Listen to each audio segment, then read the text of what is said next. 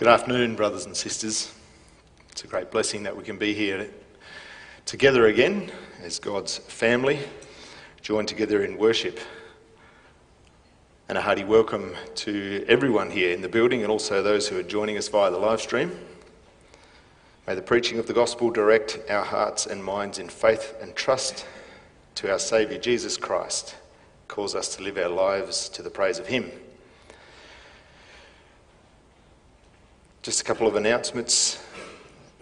An attestation has been requested by family Teo and Olivia Van Dyke to the Free Reformed Church of Mount Nasura. We wish them the Lord's blessings in their new congregation. And with thankfulness to the Lord, we announce that candidate Tim Slar sustained his examination at Classis this past Friday.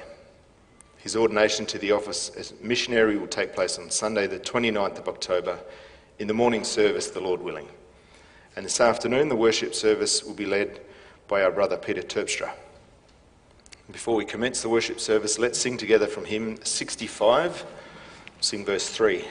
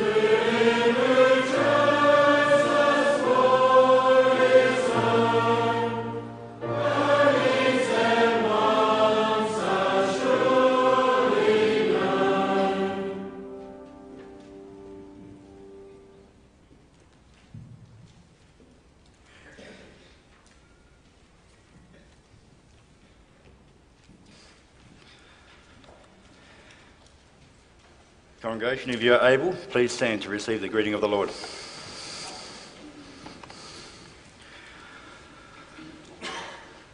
Together we confess that our help is in the name of the Lord, who made heaven and earth. Amen. And he greets us. Grace to you and peace from God the Father and the Lord Jesus Christ. Amen. Let us praise God with singing hymn 5.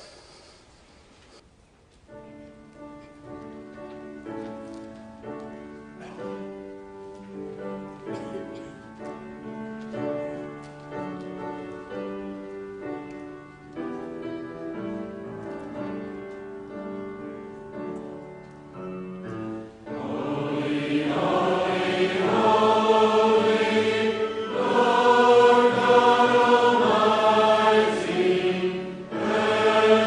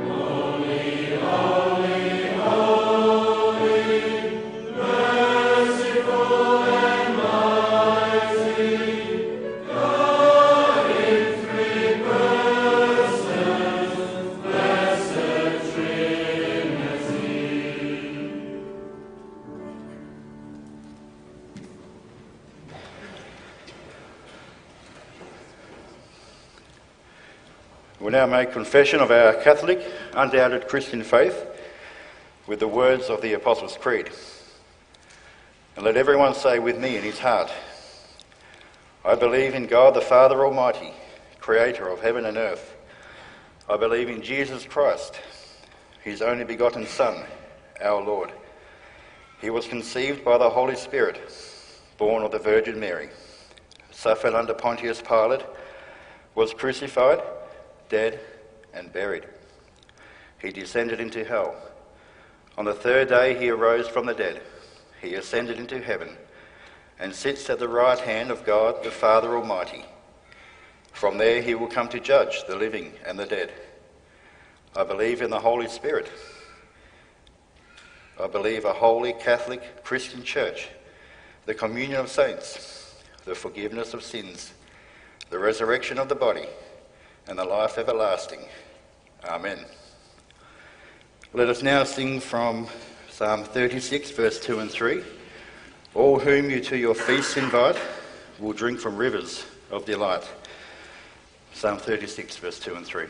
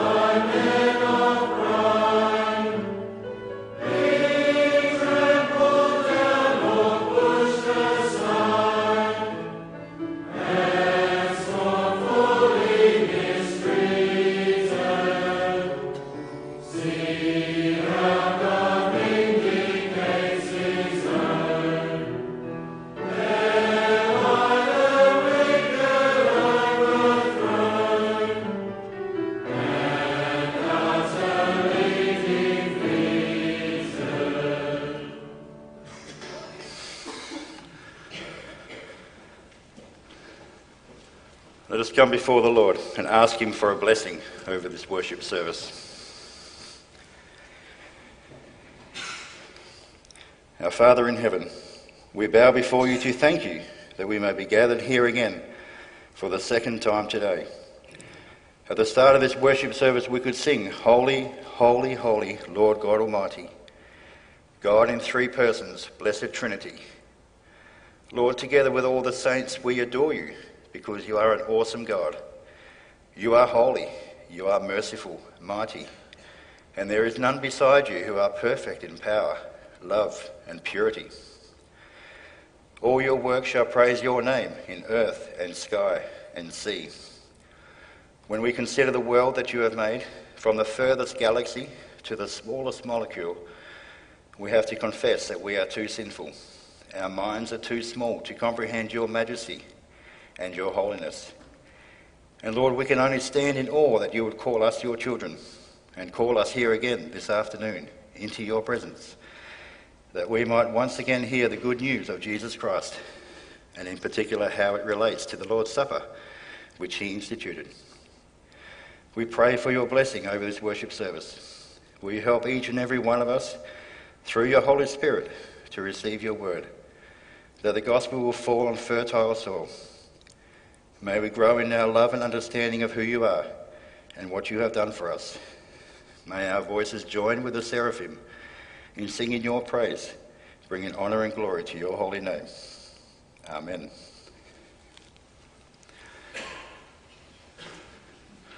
The sermon I'm going to read to you this afternoon was written by Reverend Hollander from the Canadian Reformed Church in Grimsby. And the text is Lord's Day 29 of the Heidelberg Catechism. The scripture reading that he has chosen is from Exodus 24 and also Luke 22. So I invite you to take your Bibles with you now, and we'll turn to Exodus chapter 24.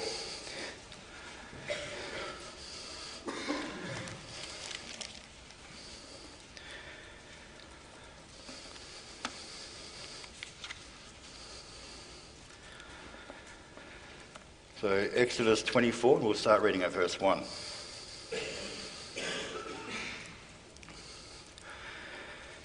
Then he, that is the Lord, said to Moses, "Come up to the Lord, you and Aaron, Nadab and Abihu, and 70 of the elders of Israel, and worship from afar. Moses alone shall come near to the Lord, but the others shall not come near, and the people shall not come up with him." Moses came and told the people all the words of the Lord and all the rules, and all the people answered with one voice and said, "All the words that the Lord has spoken we will do." And Moses wrote down all the words of the Lord. He rose early in the morning and built an altar at the foot of the mountain, and 12 pillars, according to the 12 tribes of Israel. And he sent young men of the people of Israel, who offered burnt offerings and sacrificed peace offerings of oxen to the Lord. And Moses took half of the blood and put it in basins, and half of the blood he threw against the altar. Then he took the book of the covenant and read it in the hearing of the people. And they said, "All that the Lord has spoken we will do, and we will be obedient." And Moses took the blood and threw it on the people, and said, "Behold, the blood of the covenant that the Lord has made with you, in accordance with all these words." Then Moses and Aaron, Nadab and Abihu, and 70 of the elders of Israel went up, and they saw the God of Israel. There was under his feet as it were a pavement of sapphire stone, like the very heaven for clearness. And he did not lay his hand on the chief men of the people of Israel. They beheld God and ate and drank. So we now turn to the New Testament, to Luke chapter 22.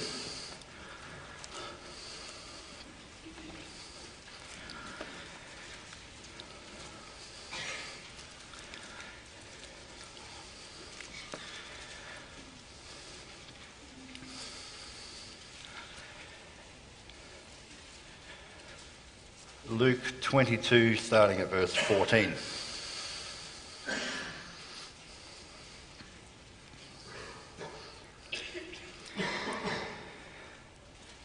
And when the hour had come, he, that is Jesus, reclined at the table and the apostles with him. And he said to them, "I have earnestly desired to eat this Passover with you before I suffer. For I tell you that I will not eat it again until it is fulfilled in the kingdom of God." And he took a cup, and when he had given thanks, he said, "Take this and divide it among yourselves. For I tell you that from now on I will not drink of the fruit of the vine until the kingdom of God comes." And he took bread, and when he had given thanks, he broke it and gave it to them, saying, "This is my body, which is given for you. Do this in remembrance of me." And likewise a cup after they had eaten, saying, "This cup that is poured out for you is the new covenant in my blood. But behold, the hand of him who betrays me is with me on the table. For the Son of Man goes as it has been determined. But woe to that man by whom he is betrayed. And they began to question one another, which of them it could be who was going to do this.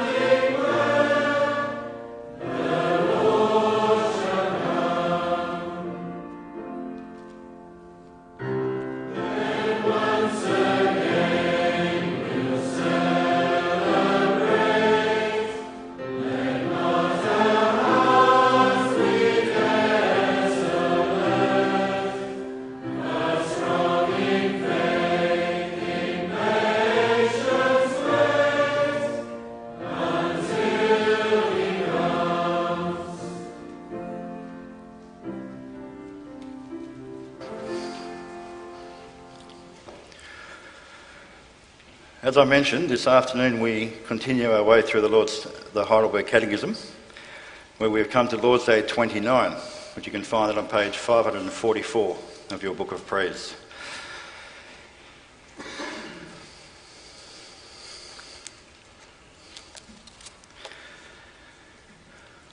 So Lord's Day 29. Are then the bread and wine changed into the real body and blood of Christ? No. Just as the water of baptism is not changed into the blood of Christ, and is not the washing away of sins itself, but is simply God's sign and pledge, so also the bread in the Lord's Supper does not become the body of Christ itself, although it is called Christ's body, in keeping with the nature and usage of sacraments. Why then does Christ call this bread his body and the cup his blood, or the new covenant in his blood? And why does Paul speak of a participation in the body and blood of Christ? Christ speaks in this way for a good reason. He wants to teach us by his supper that as bread and wine sustain us in this temporal life, so his crucified body and shed blood are true food and drink for our souls to eternal life.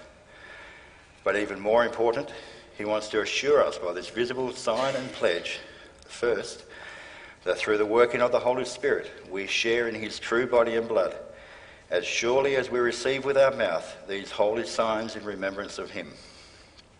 And second, that all his suffering and obedience are as certainly ours as if we personally had suffered and paid for our sins.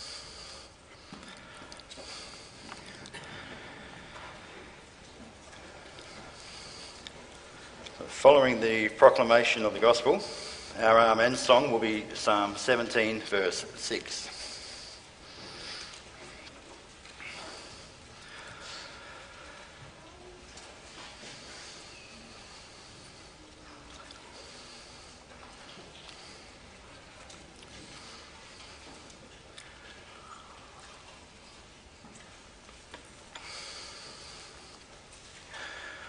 Beloved congregation of our Lord Jesus Christ, Jesus instituted the Lord's Supper while he was celebrating the Passover with his disciples.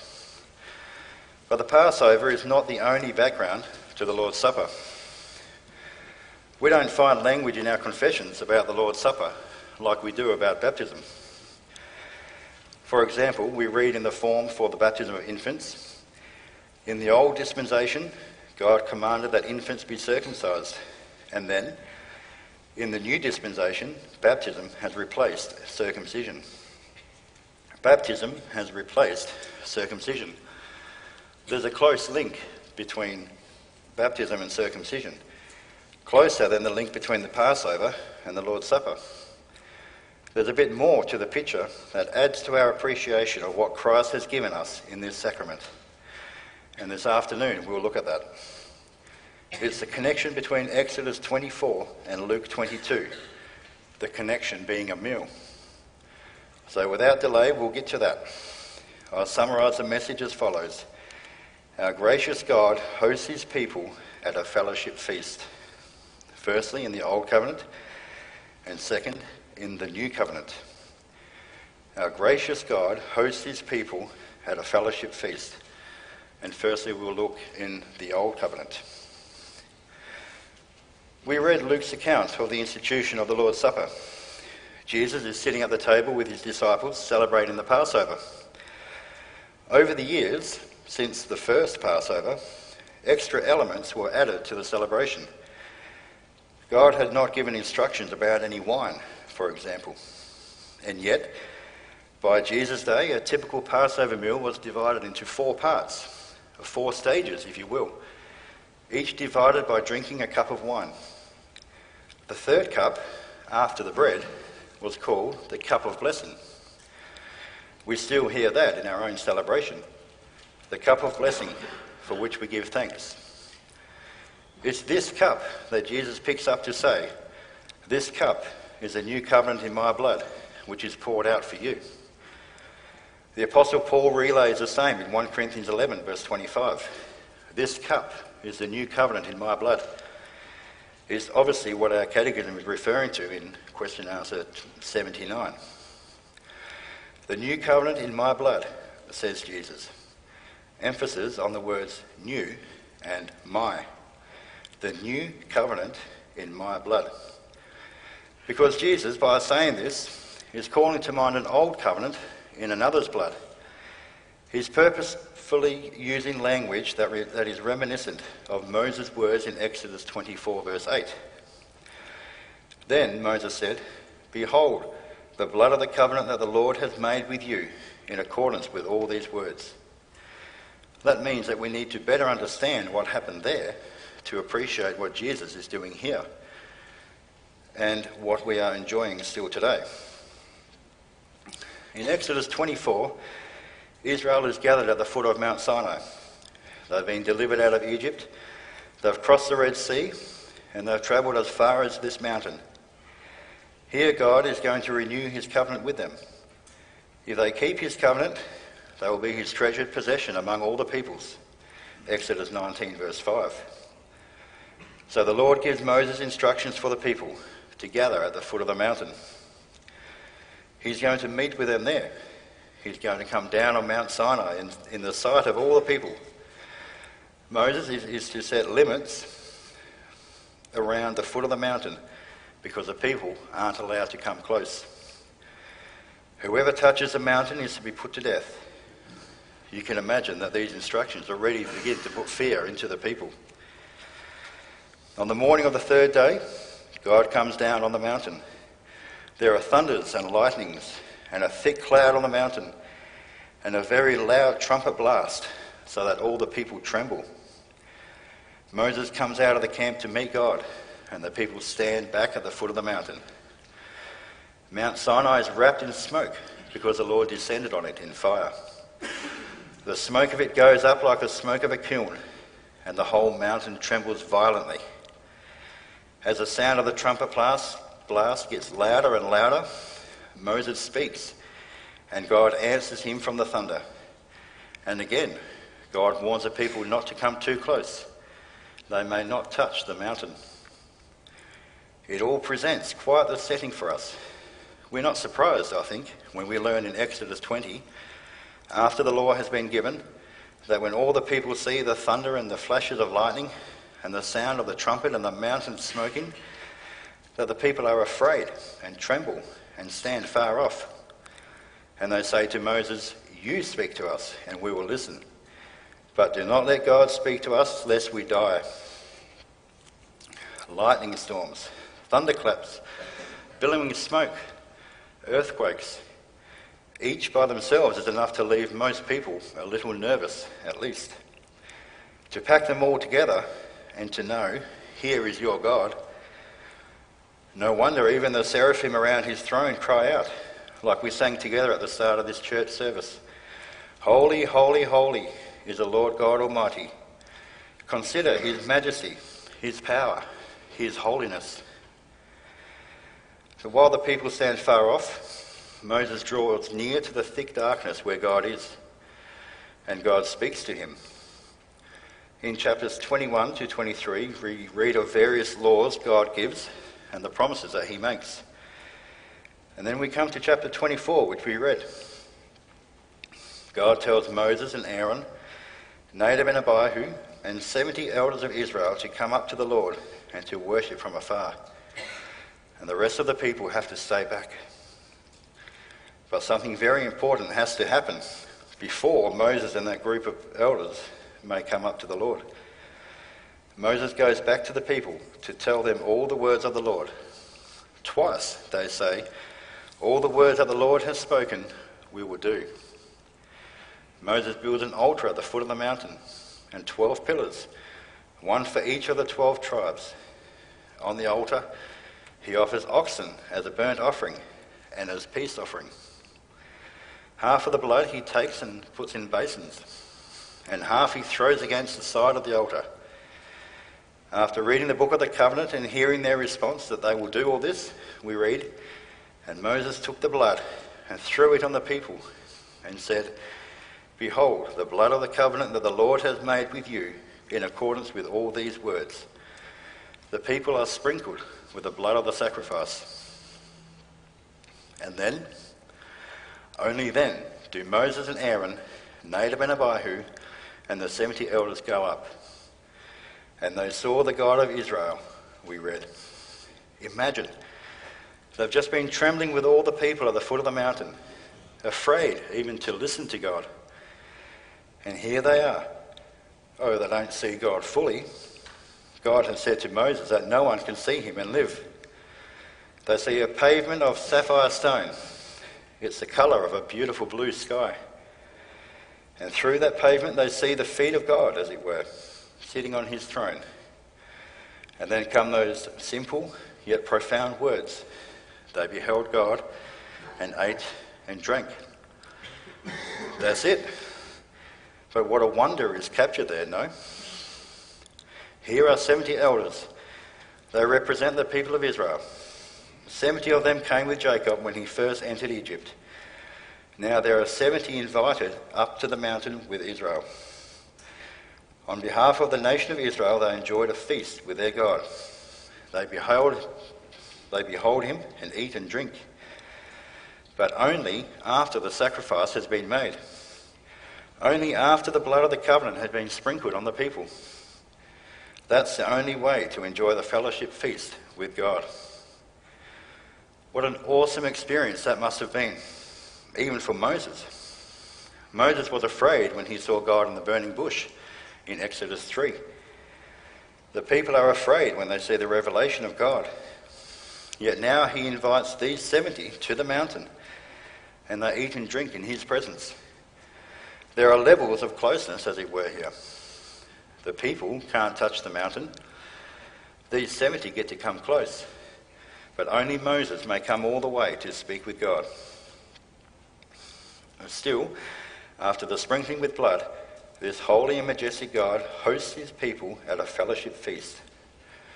We don't know what they ate and drank, but we can be sure it's a meal they never forgot. Incredible, isn't it? What would you have thought about sitting there? Such a short little phrase, but what an experience it communicates. They beheld God and ate and drank. A fellowship feast. Wonderful as it must have been, though, it still shows a great distance between God and man, doesn't it? They may only come so far, and they look through the sapphire pavement and can only see God's feet as he sits enthroned on high. Then the old covenant is one of anticipation. Think of the promise in Isaiah 25, verse 6.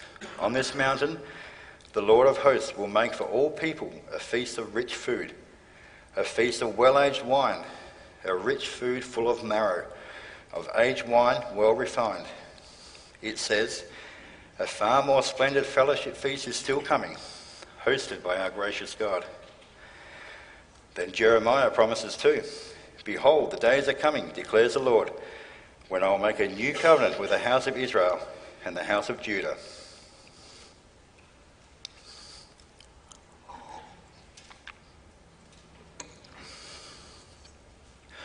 All this is ringing in the background, brothers and sisters, when Jesus picks up that cup of wine to say, this cup is a new covenant in my blood. Already we begin to gain more appreciation for the riches of what Christ instituted. And we hear more about that in the second point, the new covenant. Jesus said, this cup is the new covenant in my blood. New covenant, my blood. It's the last Passover.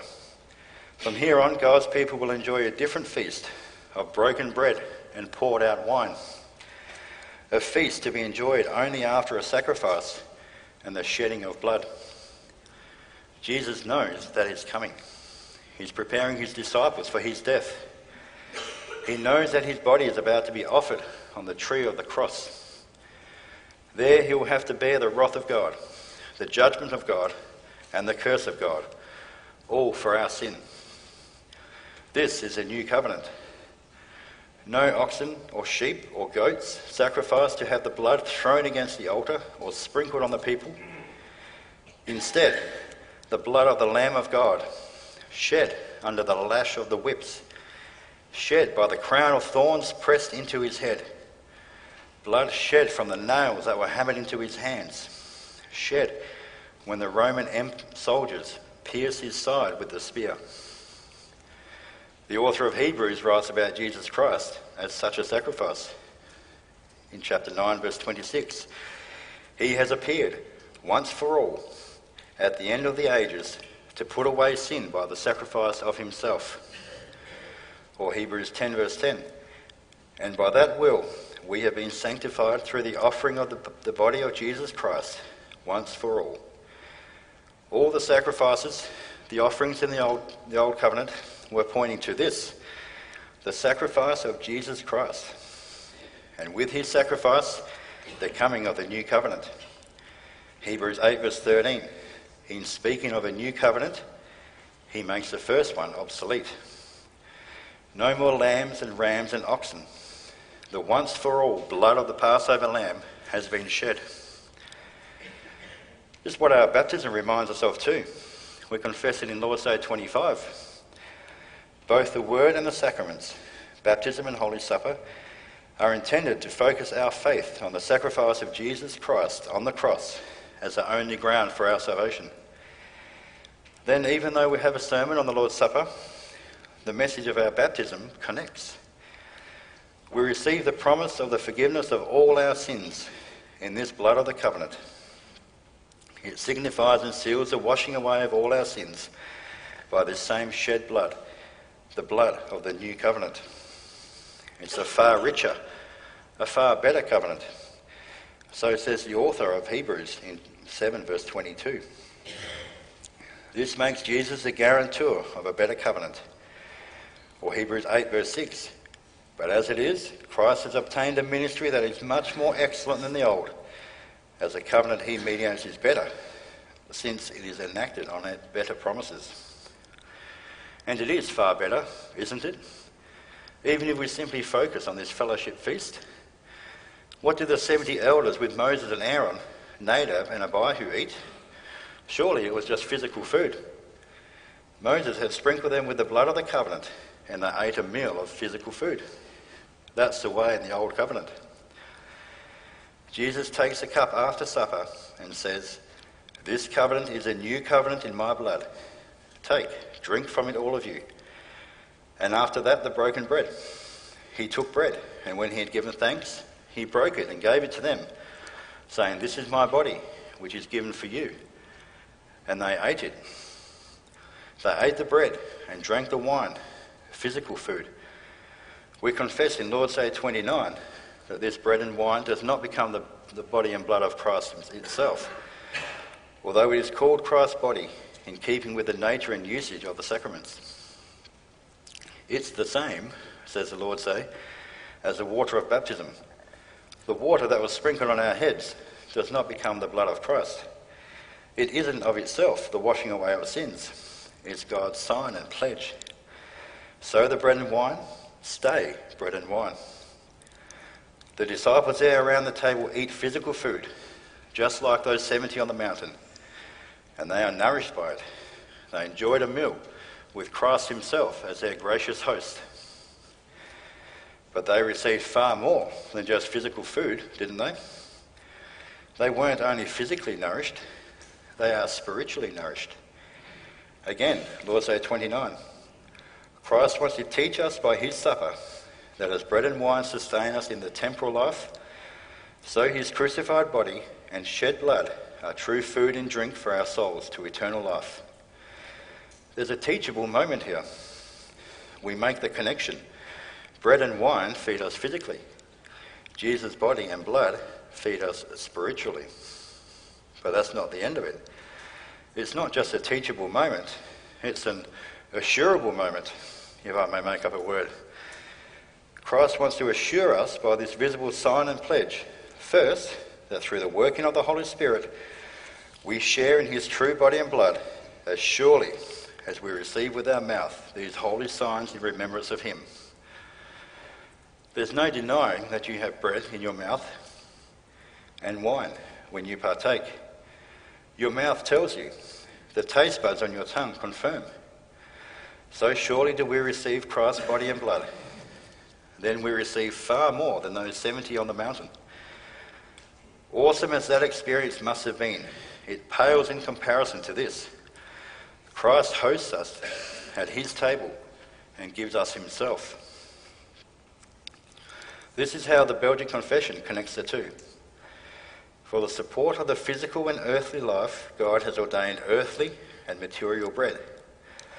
This bread is common to all, just as life is common to all.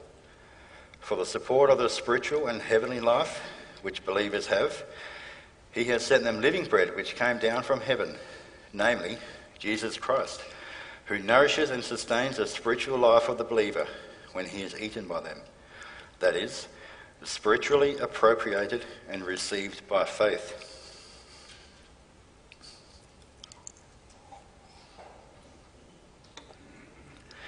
And that's not the end of it. When we eat and drink this physical food for our spiritual nourishment, we have more assurance. All the suffering and obedience of Christ, Lord's Day 29 explains, are as certainly ours as if we personally had suffered and paid for our sins. In other words, this broken bread and poured out wine is the broken body and shed blood of Christ, and it is for me. I may be assured that when God the Holy One looks on me, there is no great distance anymore, but I enjoy a real fellowship again. We have no need to tremble in fear, as at the foot of Mount Sinai. We have no need to say, we do not want to hear the voice of God, lest we die. We are not overwhelmed by thunder and lightning and smoke and trumpet blast. There isn't any sapphire pavement that separates us from God. No, we're brought near in the suffering and obedience of Christ. The way has been made open to him in the blood of the sacrifice. And we are received at his table because we have a right relationship with God through faith in Christ. He's suffered in my place. He's obeyed the law of God perfectly for me, that I may be received into his family. I enjoy communion with Christ his Son at the table. Our gracious God hosts his people at a fellowship feast, one far greater than the one in Exodus 24. They beheld God and ate and drank, and that must have been wonderful. How much greater, though? Through the working of the Holy Spirit, we share in his true body and blood, as surely as we receive with our mouth these holy signs in remembrance of him. The meal on the mountain would not have left those 70 untouched, would it? Could it? What about you? When you come to this fellowship feast which our gracious God hosts, what happens when you eat the bread and you realise again, he died for me? How does it affect you when you drink the cup and you're reminded again, his blood was shed for me? What you feed on, says one commentator on this Lord's Day, you will smell like afterward. What you feed on, you will smell like afterward. In the Song of Solomon, the girl compares her beloved to an apple tree and wishes to be fed with apples. And then later he says, the scent of your breath is like apples. He's an apple tree and she's been feeding on him. Someone once wrote in the margins of his Bible about this text, imagine how she would have smelled if she had been feeding on the leeks and the onions and the garlic of Egypt. You get the image, right? Garlic breath, fish breath, it's not for everybody. But what you eat, you smell like afterward. What about after eating and drinking the body and blood of Christ with a mouth of faith? Does the experience leave you unchanged? Doesn't the connection Jesus make between the blood of the covenant in the hands of Moses and the new covenant in his blood remind us again how awesome is the privilege that we may dine at Christ's table? Then the aroma of Christ emanates from us when we've eaten Christ's body and drank of his blood. Others will smell our joy, our thankfulness, our praise, our motivation, our hope. We smell of Christ. And we do that in anticipation too. Because as wonderful as this new covenant fellowship feast is, it's only a foretaste of a far greater feast yet to come. Just a couple of weeks ago, we could celebrate the Lord's Supper. And the form that we read together puts it so beautifully. We receive at his table a foretaste of the abundant joy which he has promised and look forward to the marriage feast of the Lamb when he will drink the wine new with us in the kingdom of his Father. Let us rejoice and give him the glory, for the marriage feast of the Lamb is coming. That's taken from Revelation 19, verse 7. And there's something else there that adds to the glory. It was a relatively small crowd in Exodus 24, even smaller in Luke 22. But it was in preparation for the celebration of all Christ's people in the new covenant. The crowd grows. And at the marriage feast of the Lamb, John hears what seems to be the voice of a great multitude, like the roar of many waters and like the sound of mighty peals of thunder. And it's this great multitude that cries out, Hallelujah, for the Lord our God, the Almighty reigns. Let us rejoice and exult and give him the glory, for the marriage feast of the Lamb has come, and his bride has made herself ready. It's the multitude of Christ's one holy, Catholic and Apostolic Church. What a fellowship feast that will be. You can just taste it when you eat the bread and drink the wine. Yes, beloved, the Lord's Supper is that rich. Amen.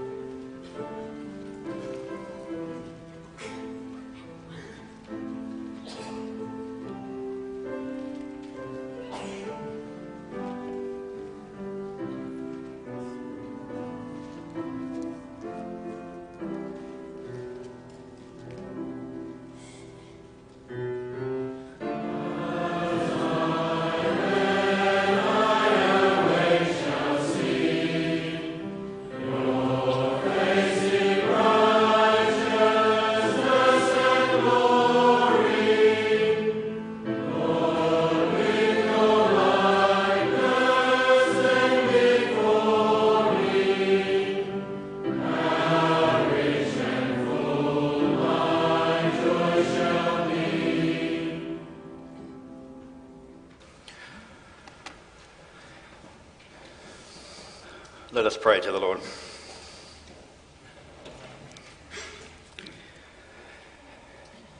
Merciful God and Father, we thank you that in your boundless mercy you have given us your only begotten Son as our mediator.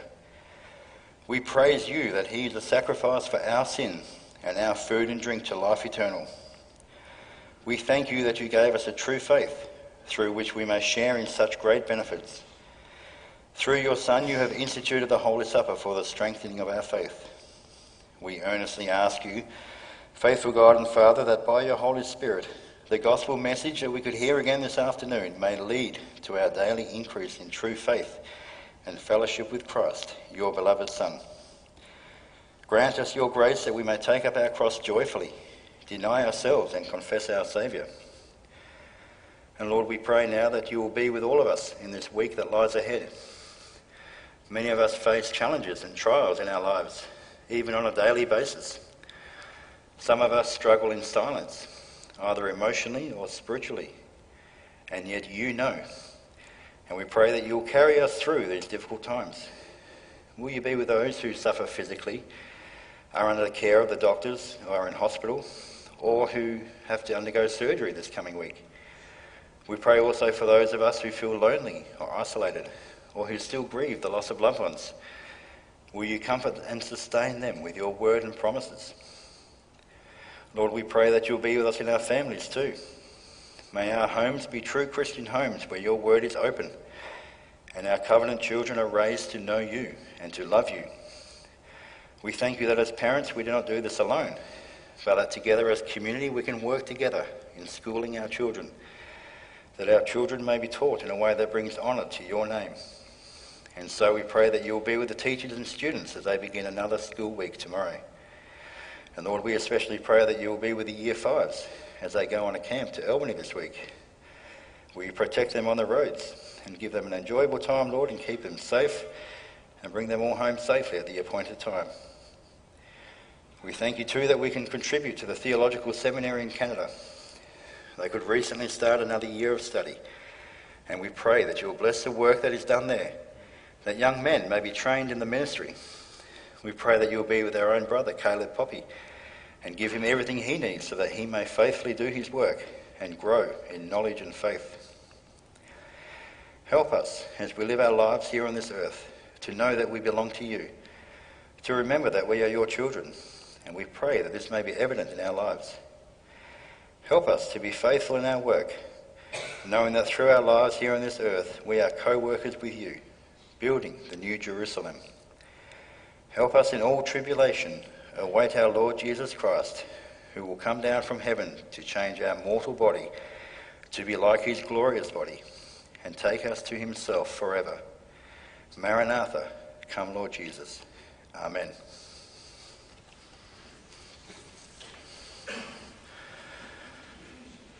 You now have the opportunity to bring your thank offering, which this afternoon is for the Canadian Reformed Theological Seminary.